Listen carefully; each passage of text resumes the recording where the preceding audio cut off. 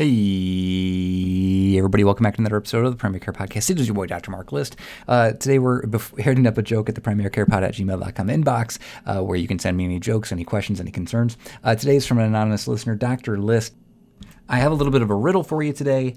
What has 4 letters, but has 3 letters, and always has 6 letters? The answer?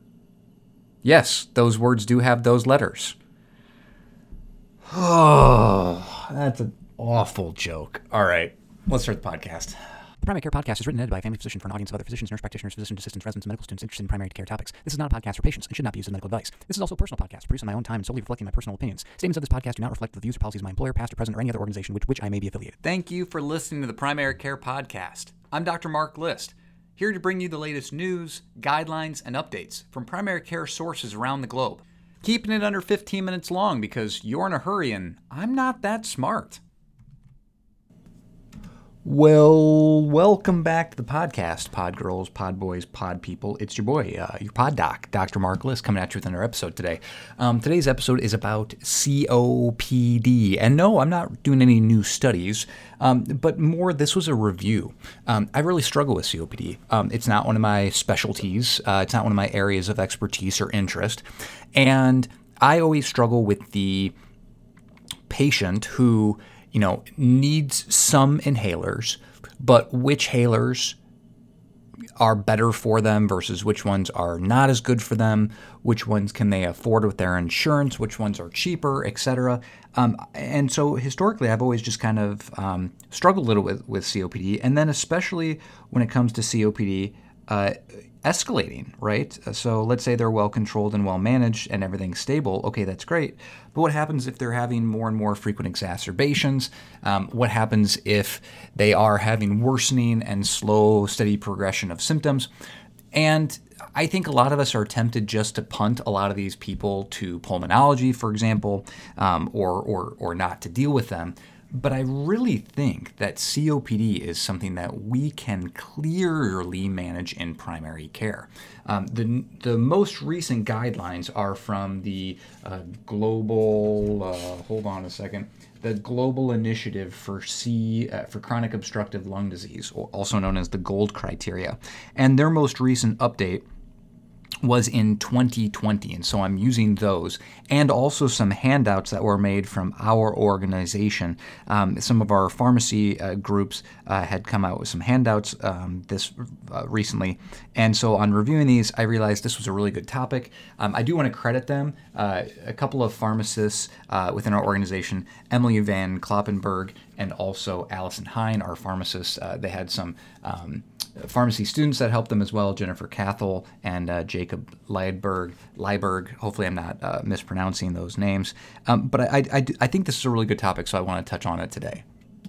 So in general, obviously, this isn't about diagnosing COPD. These are for people with known COPD or suspected COPD. But once you confirm the diagnosis, I think the key is that all patients should be offered a short-acting bronchodilator, right? So usually that's a SABA, right? So albuterol. Love albuterol obviously has less likely to have cardiac issues, tachycardia, etc. And again, one of the big things about beta-2 adrenergic receptors, your short-acting beta adrenergic receptors, is that they can cause, sinus tach, can cause tremors, and can precipitate cardiac rhythm disturbances. And again, we're not so worried about this in kids. In fact, we rarely worry about the side effect of albuterol in kids.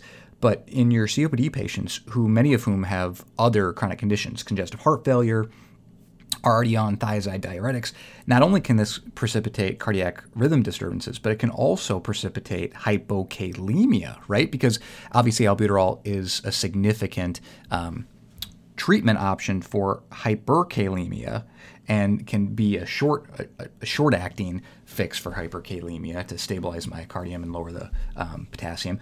But in chronic patients that are taking thiazide diuretics for congestive heart failure, this is something that we really need to consider.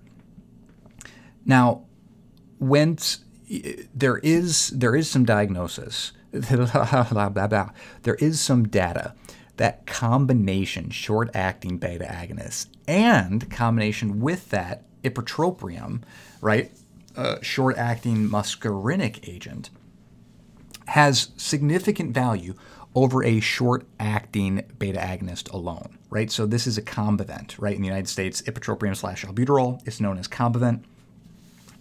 It is superior in symptom control and FEV1 improvement compared to albuterol by itself.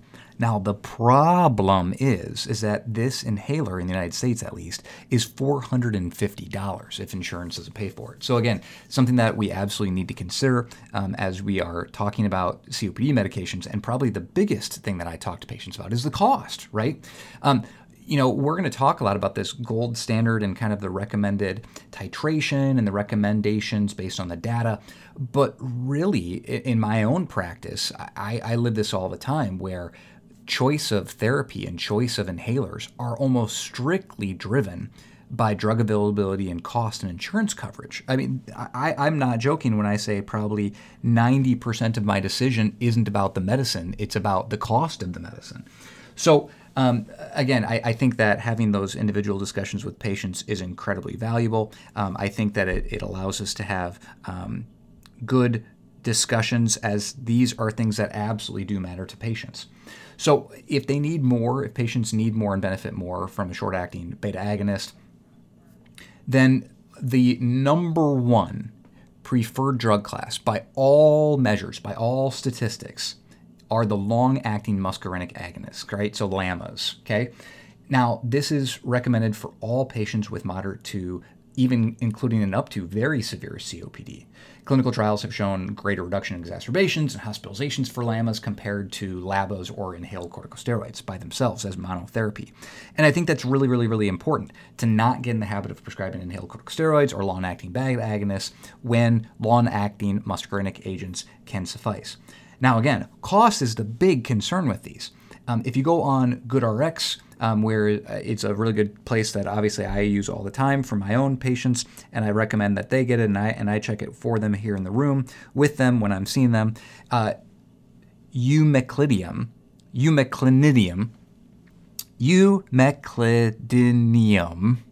I'm never going to say that again, but umeclidinium, in the United States known as the Incruse ellipta, right, is the cheapest of all of the monotherapy inhalers of LAMA and LABAs, actually, and it's about $350 cash pay without insurance.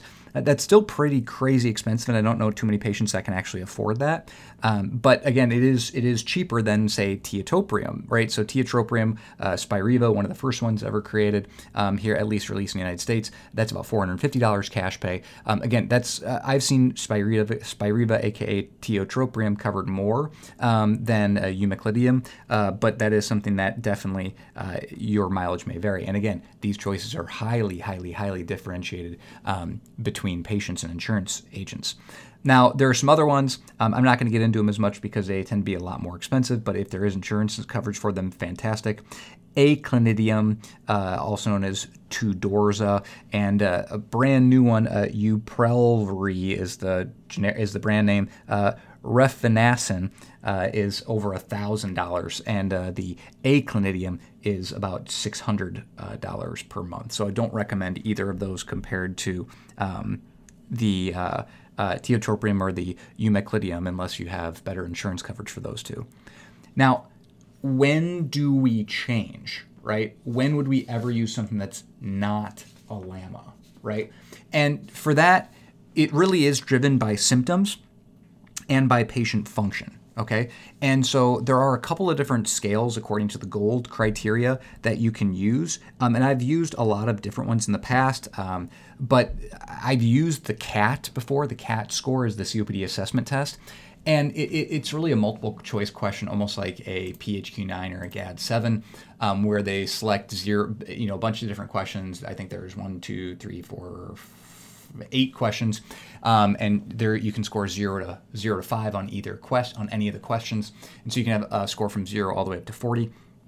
And basically, a CAT of less than 10 is less symptomatic, and a CAT greater than 10 is more symptomatic, and so it requires increase and kind of a step up if we want to feed into that asthma guideline that we use the steps. From a COPD assessment, though, I prefer, instead of that CAT, the COPD assessment test, I prefer the MMRC, because the MMRC is a really easy to remember, right? So the MMRC dyspnea scale is literally, you ask the patient, well, tell me about when you get short of breath, okay? And the patient's options, and you can kind of help plug them into any of these, okay? But you can basically say, I only get 0. You score 0 if you only get breathless with strenuous exercise, which basically puts you at like a normal person, right? You get a 1 if the patient is short of breath when walking up a hill or when hurrying on level ground, okay? A 2 is on level ground, I walk slower than people of my same age because of breathlessness, or I have to stop because I'm short of breath when walking at my own pace. Okay, and you don't see that one as much because most people have kind of compensated and don't walk as fast that need to slow down. So I don't see that answer, but I see the I walk slower than people of my same age because of my breathlessness, not because of orthopedic issues. Okay, you score a 3 or a 4 if you get a 3 is I stop if I walk 100 yards or a few minutes on level ground. I have to stop because I'm short of breath.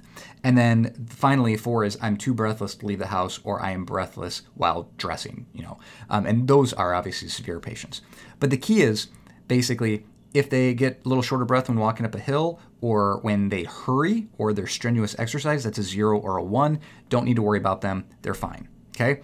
If they're a 2 or above, then we have to look at probably increasing their dose, right? So if they're already on a LAMA, for example, okay, then you really need to look at increasing that. So if they're on a LAMA, okay, and you've done your due diligence and you've started on the appropriate medicine, then you can go up to either a LAMA or a LAMA/LABA, a long-acting bronchodilator, okay?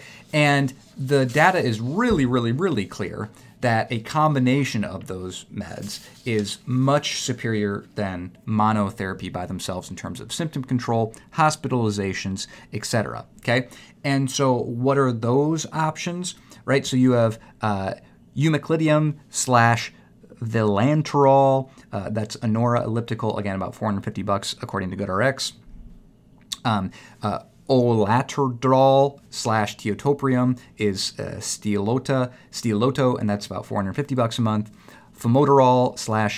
Glycopyrronium, which is Bevesky, and that's about $400. And then a brand new one, Duaclear, which is a really great drug name actually, Formoterol/aclidinium, and that's about $1,000 a month for that inhaler. So usually, unless insurance pays for that, that is not going to work.